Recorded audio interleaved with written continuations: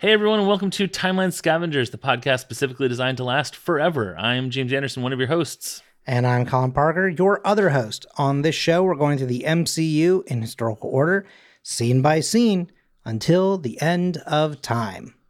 That's right, Colin, and we are dead set in the middle of a time heist. That we are. We're in like the dot of the eye of the time heist. But which dot? That's for you to find out. And we are in Endgame, and I just want to get right into it because Okay. We're recording this on February 19th, 2023. And I'm very excited to talk about this episode because it's pertinent for a movie that just came out, Which I haven't seen yet. Weekend. I have to get past my birthday stuff and Mardi Gras to be able to go see All I want to talk about is when the Hulk... Oh! Yeah, sure. When they do the reverse of what everyone said Ant-Man should do to Thanos, when instead Hulk comes out of Ant-Man's ass, that blew everyone away. Yeah, especially Ant-Man. So, oh, that's funny. Hulk is the strongest one there is. That's why he was able to survive. Exactly. All right, so we are in Avengers Endgame. We're starting at 1 hour, 42 minutes, and 5 seconds, and we are going almost 1 minute later to 1 hour, 43 minutes, and 3 seconds.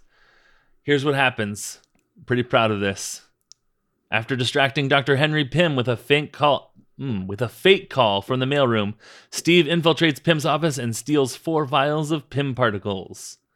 Bada bing, bada boom, 1 sentence, and we're done. Wow. I mean, I love...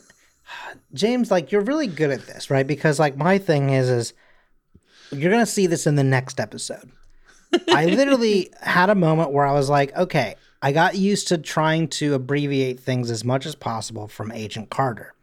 Right. The thing was that in Agent Carter, we were covering 30 minutes at a time. Right. So I was like, I've really got to condense. But then when I was like, I've only got a minute of stuff that I'm condensing, I could take the time to talk about like the intricacies of the scene, right?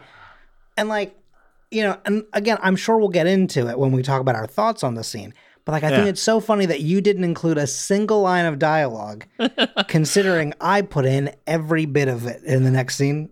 If I may, I would contend that the dialogue from your scene in the next scene it does have way more interesting and more important. Like if Steve had been like, Dr. Henry Pym, distraction calling, and Pym's like, well, gotta run. Like. But that is effectively what he did. He's like, there's a radiation and everyone's feeling sick. Well, I think so let's talk about what he says in the call, right? Because I think to me, Steve is like that thing of, I think we think of him as mostly a tactician, right? Yes. As far as like smarts goes, right? Right. And that comes a lot more as in terms of like battle prowess, right?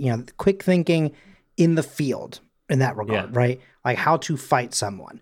I don't think that Steve is often a person who needs to do a charisma role, essentially, you know what I mean, to get out of a scenario. In fact, we kind of talked about that recently with him on the elevator, right? Yes. This is a first time where Steve is really having to, like, I think there's a difference between using charisma roles in terms of like inspiring others around him versus like lying, doing a performance check, right? Right. And I know I'm doing a lot of D&D talk. Yeah, persuasion, right? So it's like he's doing a lot of these types of, again, if we're looking at it as like a board game, right? The way he's rolling right now is not something that is his strong suit. But what I do think is interesting is that like, he has spent enough time around both Starks and Banner and stuff like that, right? To kind of have a pretty good understanding of like, what are the kind of things that could make a scientist freak out? But like, I think it's also fascinating too, because like in the beginning, right, the whole thing was they made the serum to make Captain Rogers, and it was a blue serum, right? But then they also used Vita rays, which, and included some gamma radiation type situation, right? And then Hulk was then created using gamma radiation because they were trying to recreate that same process. So I think it's interesting and smart that Steve looks at this and is like, okay, green is not something really that any scientist wants to hear. Like, right. You know, if you're like, hey, there's something that's green, they're like, stop, shut everything down, right? Right. Because I think somehow botanists may be the exception, but they may be the exception that proves the rule. I just think that like green in terms of like a laboratory setting, and I don't know if it's only in not social media, I'm sorry, in popular media, or if it's in real life too. Green has just become the color of radiation. I'll tell you something, Colin. Something really boring. Ready for something really boring? Cue up that really boring theme music.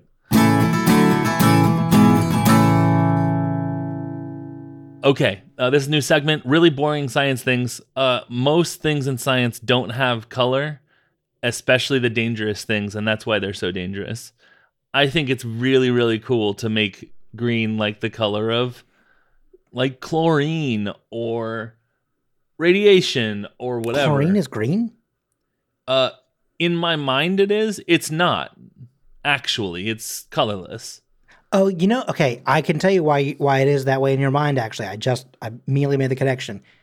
You know when you're teaching children not to eat or put, like, household cleaner substances in their mouths? You're about to bring up Mr. Yuck?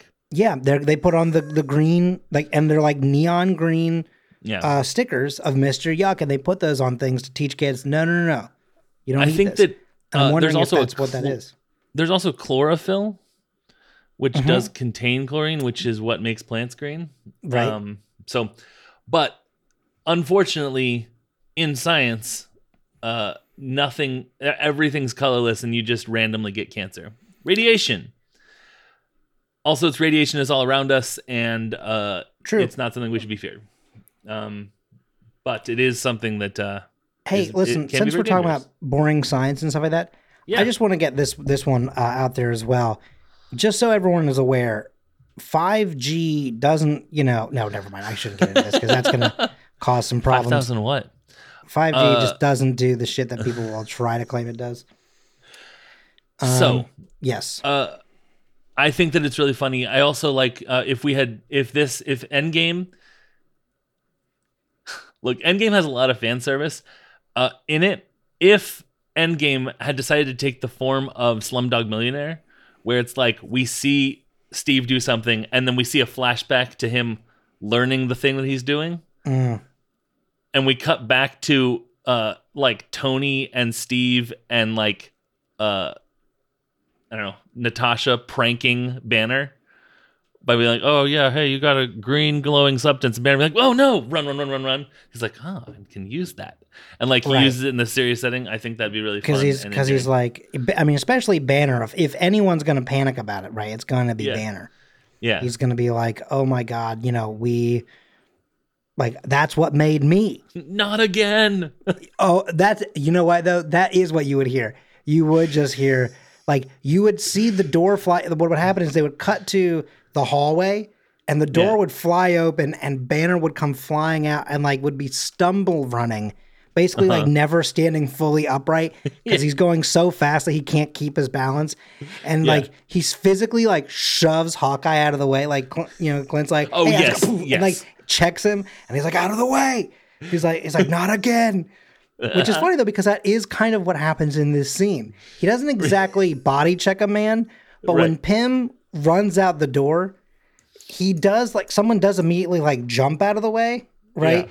And I think he actually says out of the way, right? And he's like, he's hoofing it. I mean, he is moving. Also, I just clipped my mic, sorry, but he is in the SHIELD headquarters.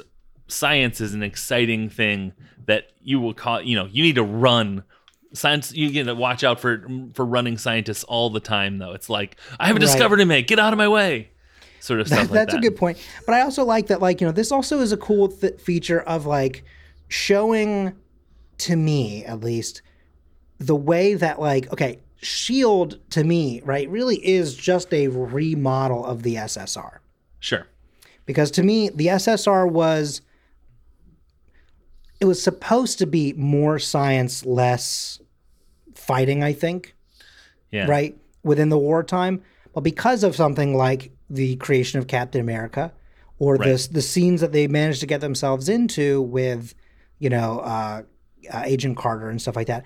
I think we showed that there was a need for a balance of a system and a team that could handle science both in the field and in a lab, but that could also go and be out in the field without needing another division to protect them. You know what I mean? Yeah. So you wouldn't have to make everything a joint operation with the FBI, because with the SSR, when they were in the war, they had the 107th. Right. Most of your people were soldiers. Right. But now you're not at war, so you need those people, right? So they sort of rebranded, remodeled, and then relaunched, right? But just with a new sticker on them. And I feel like this is a good example of that, right? You have military people still on the base, but then you have scientists who are, I think, clearly seen as being equals in this regard. Right. There is a soldier walking down the hallway, and he's not oh, what a weirdo science guy. I'm gonna keep if he bumps into me, it's on him. Knock his book out of his hand. Yeah. Yeah. No, he sees a scientist coming and running, and he's must be serious. Moves out of the way. So I don't know. I just think it's a cool, fascinating little feature. Samberly would be happy, I think, is what I'm getting at. I agree. I think that something I just thought of, how green, almost like a sickly green is the color of evil in Disney. Mm-hmm. It's kind of interesting that radiation also kind of has that sickly green connotation to it. So there's sort of I don't know. There's something symbolic there about us sort of picturing radiation as also having this sort of green glow to it. I think it's toxic is really what it is, right? And so I think that especially for kids, because I think it's hard to represent that radioactivity. Yeah. What that is, but I think if you're we already get that this green is toxic. I think if we basically consider radiation a form of toxicity, essentially, right? It gets because I just think that for sure. Also, I think it pops, right? I think that if you had something and you turned to me and were this thing here has a giant red glow, I don't feel like the red would pop up against something as as neatly. And blue feels a little bit too calming, right? Yeah. So it's that bright, just neon, awful looking green is just a chartreuse sort of deal. Yeah. It's that is what a potion that would, acid would look like, and radiation can also burn. I'm putting that in quotes because it does, but I mean, it doesn't burn in the same way is what I mean, but it's there's a, but in a cartoon, red is hot and blue is either cold or water. Right. So if you have a green and the yellow is the sun, it's interesting that all these elements are coded like this. The other thing that I think of, two things I think of. One, it makes me think a little bit, given who we know Hank Pym to be over the course of his life. The idea that he's running in part because of the call about, these people aren't feeling too well, and in part because he's ordered something that he shouldn't have. And it's he's oh God, my stuff. Hang on, don't open it. Well, see, okay, so that's an interesting point, right? Because in my head, I hadn't thought of that as something that he shouldn't have. It's more of okay, so part of the issue of these giant scientists that we see in these films, right? Yeah, being they see themselves as so self-important, right? Uh-huh. And they are above doing these other tasks, right? You're the shipping department, you deal with it, right? But he orders something knowing that he's ordering something dangerous. He really should be there at the time that they believe it's supposed to arrive so that he can oversee the movement and stuff like that to make sure that nobody gets hurt or that the quality of the thing is assured, right? But instead he's just I'm too good for that. Just bring it down to my lab when it's ready, All right. Well, I'm gonna stop. Just 1 second. I will say there is a department chain of command thing. I think that if it's something that's dangerous and he was expecting it, he'd be there to oversee it, or they'd know not to open it. He's received this call about something that hasn't happened. I don't think it's self-important to allow the shipping department to receive, or the shipping receiving to receive. Fair. I mean, okay. So here's where I'm thinking, right? I'm thinking that it is something that he was expecting, just maybe not that early. Okay. Right? Yeah, I agree. Because I feel like if they called him and were like, hey, there's this thing and it's green, but he'd be like, what the hell is it? Because like I didn't order that. Right. Right. Like, okay, whatever. Right. Like, but like, I think it's the fact that they were like, or another interesting thing is that to him, okay, this will be in his benefit here, right? Like as in giving him the benefit of the doubt. It also could be like, imagine he has his own things that he's running, that his own experiments, whatever. But someone from another division, like another operation base, is like, we just cannot crack this one. Send it to Hank Pym. He's got better tools, or he's got a better mind. Like, let's get it to him. Let's forward it, right? So, like for him, right? If I'm sure that sort of thing does happen from time to time.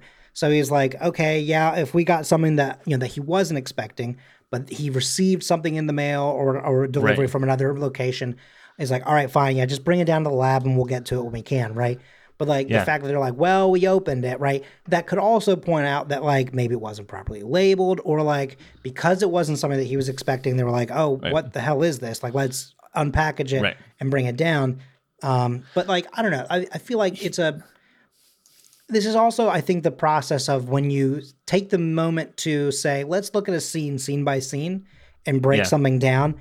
This is meant to be exactly what you said. Hi, distraction calling.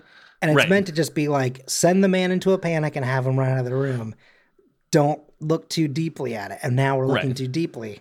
I don't agree that too deeply exists. So the other theory I have is, I honestly don't. And anyone who's listened to my podcast knows that's true. I wonder if he could also be like a radiation safety officer. He could be like, that's a good point. We've received a package, and he's deep in his sciencing. Right. He's sciencing like so hard.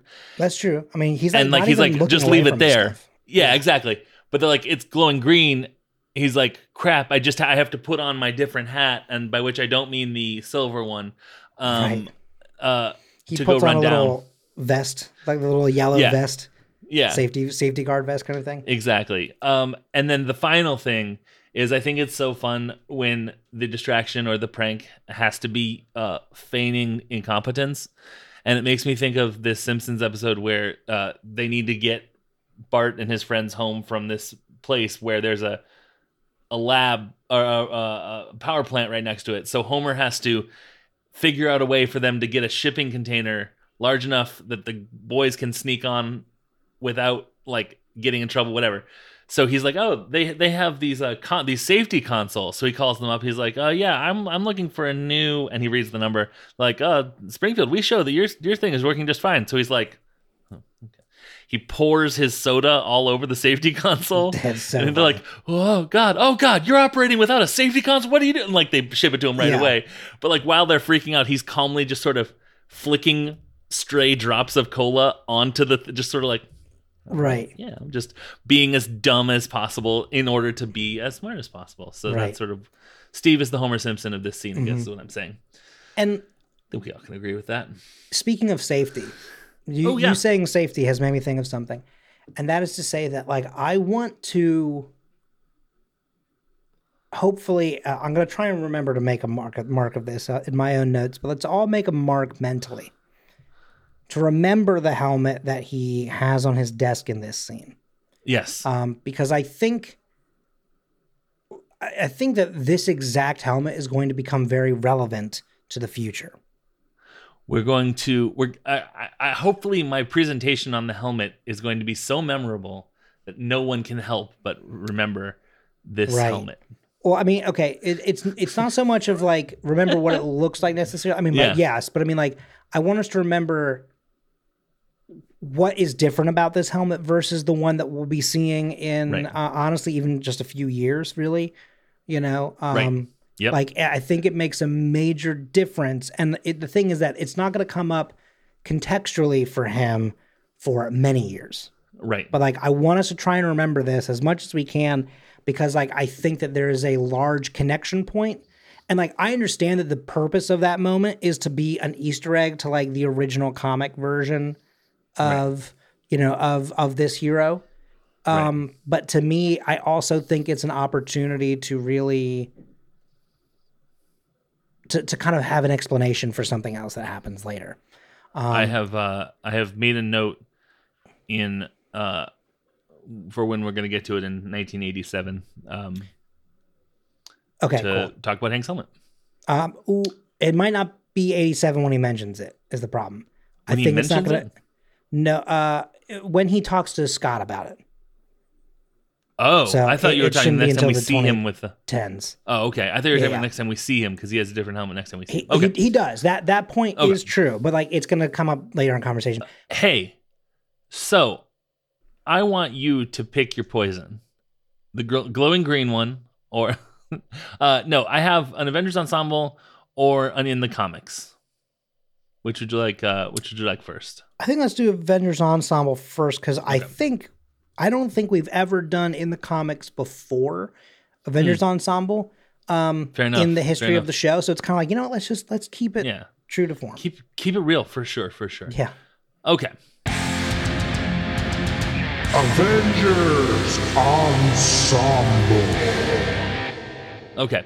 I got two people here. We'll start with the one that you're not expecting. Again, sort of like we had with Stan Lee, we have someone credited as young Hank Pym. And I have to imagine this is the person whose body upon which they projected Michael Douglas's face. His name was Jason Michael Morris, and he was in nothing else really nerdy. He's been in some TV stuff, just sort of run-of-the-mill sort of stuff. But if you're watching something and there's someone that looks like it has the body of a young Michael Douglas, make sure it's not a young Michael Douglas, and then maybe it's Jason Michael Morris. Secondly, we have Michael Douglas, who plays Hank Pym. He is in 5 properties as Hank Pym. Colin, hit it. He is in Ant-Man 1, 2, and 3. Yep. And then also in Endgame. Yep. And in... Hang on.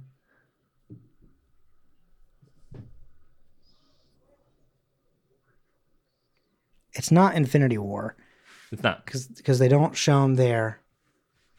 But I know that there's a prequel, like not prequel, but like there's a flashback like scene with him. Yeah, of sorts, of a sort, yeah.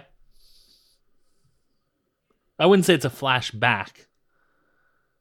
But it's not a flash forward. Right. What's a flash side look like? What if, of course. Duh. Okay, never mind. Yeah. Because see, the thing is, in my head, I knew it was in the past. Yeah. But like, it was, okay. Because it was the what if during like Avengers 1 era time. What if all the Avengers fucking died, I think was the name of the episode. Famously the first Marvel property to drop the F-bomb. AC Bradley is, I don't give a fuck. Actually, I do. I put it in the title. Yeah. Fucking title. All right. Other things he's been in. He was on one episode of Phineas and Ferb. He was in a movie called Black Rain, which I mentioned only because it was the inspiration for Clint's Ronin scene in this movie. Where Clint is in the rain. He's like killing samurais and stuff. That was inspired by Michael Douglas' Black Rain. He was in Romancing the Stone and Jewel of the Nile, which I've never seen, which I heard good things about. Sort of if you're looking for an Indiana Jones, but what if Michael Douglas and kind of maybe a little quirkier and more romancier sort of stuff. And then the China Syndrome, which I believe is sort of a pandemic sort of stuff, unfortunately named because it was the 70s. And so now it's time for a quick TM. We got a couple of trademarks of Michael Douglas here because of course we do. Sure. Michael Douglas is known worldwide, so let's find out why. He often plays very successful, wisecracking, in-control business executives and political figures. I would say very successful, wisecracking. Maybe Hank Pym has a couple of those. Gravelly, smoke-burnished voice. Burnished, I'm not sure about, but... that's an interesting choice. Yeah, that's for sure. Yeah, smoke-burnished. House comes fully burnished. All right. He often plays fathers with one daughter and no sons. For example, Fatal Attraction, Falling Down, The American President, Traffic, King of California, and the Ant-Man movies. Yeah. And he is his famous stereotypical capitalist character, Gordon Gekko, slick back hair in his movies. Oh, God, yeah. It's my mother's secret recipe. And I have a bit of trivia because I couldn't not include it. Because I couldn't not include it, Colin, because it's just too good. As a teenager, he was a member in the street gang, the Downshifters, which specialized in stealing cars to strip for parts. Michael Douglas, Academy Award-winning Michael Douglas, was in the Downshifters. Home of other famous Academy Award winners like Steven Spielberg, and also Elliot Gould was also in the Downshifters. So that's not true. Neither of those are true. Please don't sue me. Michael Douglas, it was on IMDb, so it has to be true. So now I'd like to do an in the comics for Hank Pym. Sure.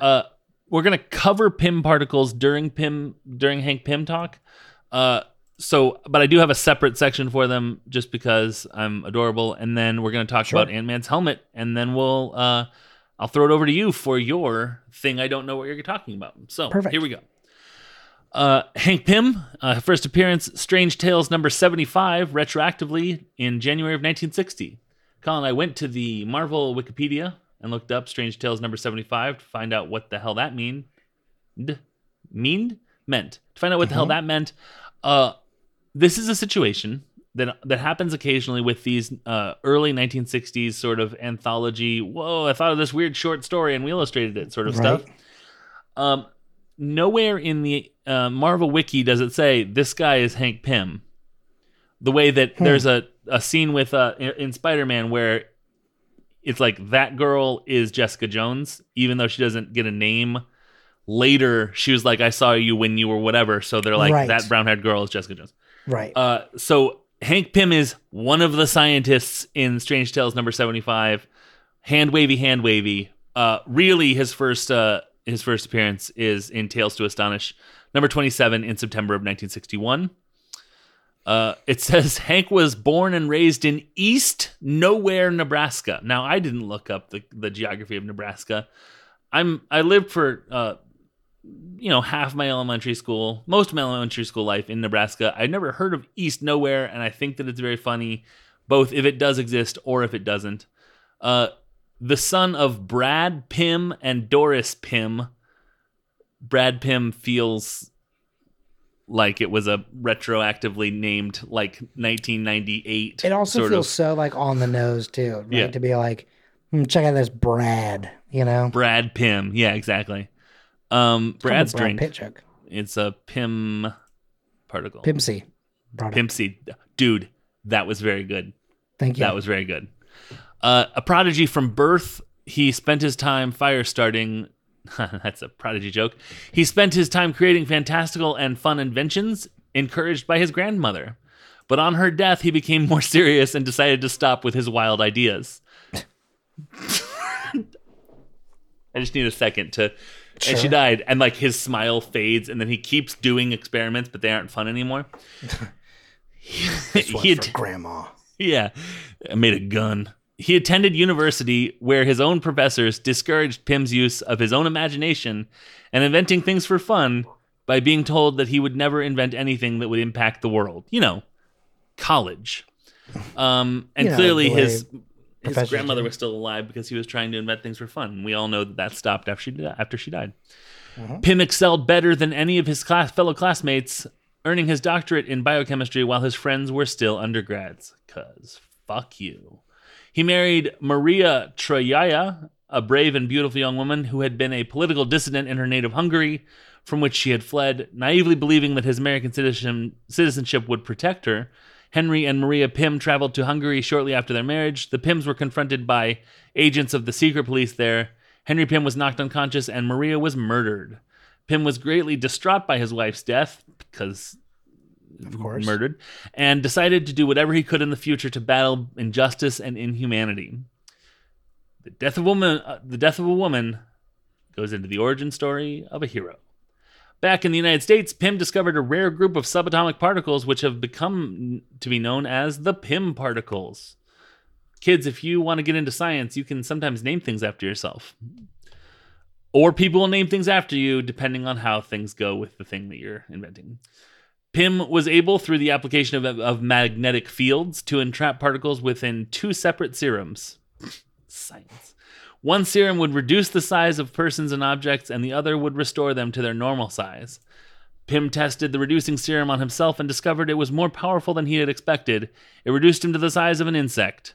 Pym became entrapped in an anthill and was pursued by the ants within. He escaped and restored himself to his normal size with his other serum. Deciding that the serums were too dangerous to exist, Pym destroyed both of them. And that's what happens in that Tales to Astonish number 27. If only he had a way, Colin, if only he had a way to communicate with the ants. That leads us to the Ant-Man helmet that we see on the table. Correct. It's the thing that looks like a helmet. It first appeared in Tales to Astonish number 35, 8 short episodes later.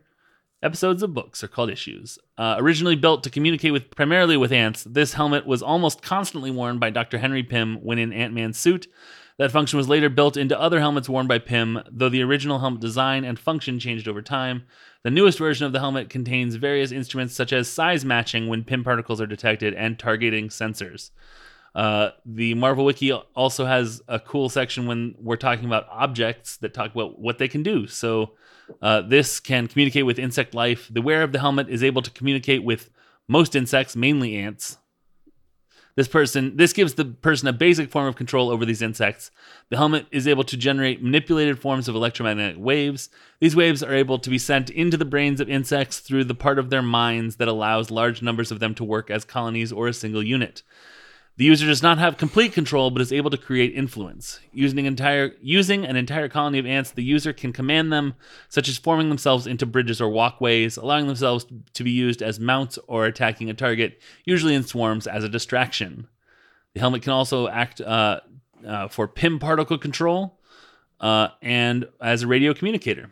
I also didn't write this down, but I thought it was cool that in an alternate universe, Spider-Man used the Ant-Man helmet to talk to spiders, which should go directly against the helmet because spiders are arachnids and not insects. Those 2 extra legs should get in the way of the electromagnetic signals, but they don't because that's just science, I guess. But it's also an alternate universe, so in that universe, you need the extra 2 legs in order. Exactly. Yeah, it doesn't work on anything unless with less than 8 legs. Octopuses everywhere are like, oh god. Octopuses, the spiders of the sea. Surprisingly, not a problem at all. Yeah. He's always like, I'm here to... Oh, hang on. Whoa.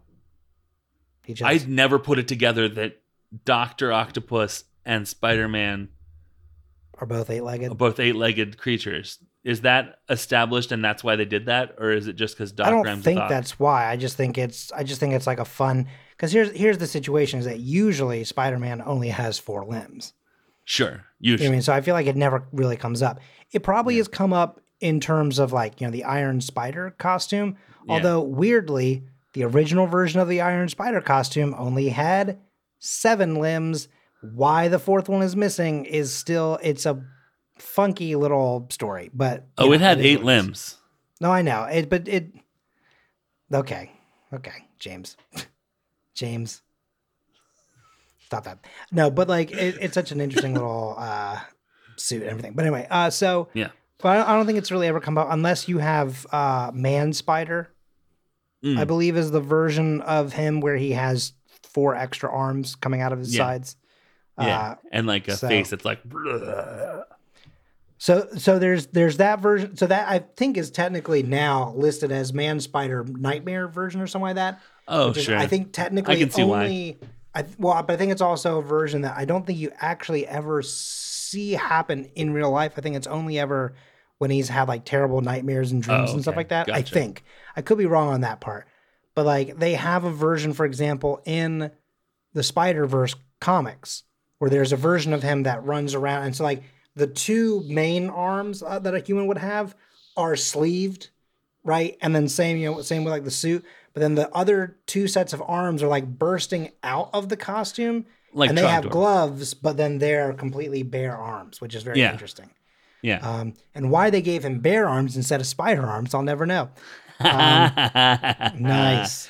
It's his right to keep his bare arms. Right to bare arms, yeah. Yeah. Woof. Okay, Woof. so listen. No, well, that's a wolf. Was that everything, by the way? Sorry, I didn't want That's all I have. Yep, that's cool. it for in the comics. Ant-Man. So a conversation about Spider-Man. we're going to say, I mean, we're going to see this again later. But hang on, where is it? So the thing is that helmet, it's not a 1-for-1, obviously, in this regard, because it's like very clearly they just took like costumes from, I guess, like a costume store. Right. They didn't like handcraft make these. But the very first ever Ant-Man that was ever on screen in real life, Garrett Morris of SNL. Is that why he's in? That's why he's in Ant-Man 1. And so he's going to come back up. But the thing is that, like, I'm going to show you what his helmet looked like. Colin? And I'll hopefully remember to put it in like the show notes too. Oh, not the show notes, the Twitter posts and stuff. I watched Ant-Man in preparation for Ant-Man 3 but I didn't watch Ant-Man 2 because I feel like and it's were you too like, embedded why in is he there? I was seriously like, okay, Garrett that's a Morris. weird cameo. Yeah. Sure. I mean, sure. So there he is. They did a scene where it was like a bunch of superheroes. For some reason, not all Marvel and not all DC. It's a very odd choice because like he talks to the Flash and Superman, but he also talks to the Thing and Hulk. So, it's a very fascinating cameo. But he does, show up in this like kind of spirit Halloween version of the Ant-Man helmet that we saw in this scene. Right. Love that. That is, I mean, the thing is, it's not the worst like cosplay I've ever seen in my whole life. Like, it looks. No, I would agree. It even has the very similar look of like his, like if you look at it, his suit has the actual ant body on it even. Which is what the original 60s, outfit was. See, Colin, it was Margot Kidder who played Lois Lane in the Superman movie was the host on March 17th, 1979. And she played Lois Lane in that sketch. Right. Talking to Superman, yeah. Bill Murray, yeah, exactly. So, cool. Okay. Hey, great. Hey, Colin, great addition to the conversation. Thanks. Yeah, I just thought it was cool because it's like we've seen, granted, it's not quite as shiny and like perfect, but it's like it's actually not the first time we've seen that helmet on screen. That's true. It's true. It's the second iteration. It's the Mark II, if you will. Absolutely. Iteration. That was better, I guess. Yeah. Anyway, that's all that I have. That's all that I have. You want to take us on? Shall I heist some more time? Yeah, what do we keep saying? Do I heist more time? Steal more time? I don't know. How have I forgotten what we've been saying? like shall I heist more time because it doesn't super make sense and I kind of love it. Yeah. Shall I muddy the timelines more? Ooh, yeah, get it all muddy and dirty. Okay, that's not okay. What? Anyway, that's just our way of saying. You ever had that's a muddy timeline before? So thank you so much for joining us here on Timeline Scavengers. We will see you all again very soon for a brand new episode featuring more Time Heist. As always, I'm Colin Parker. I'm James Anderson. Mr. Excelsior, you have a call on line 1. Is it green and glowing Excelsior in this loading dock here? Is it glowing green? My God, I've got to get down there. Excelsior!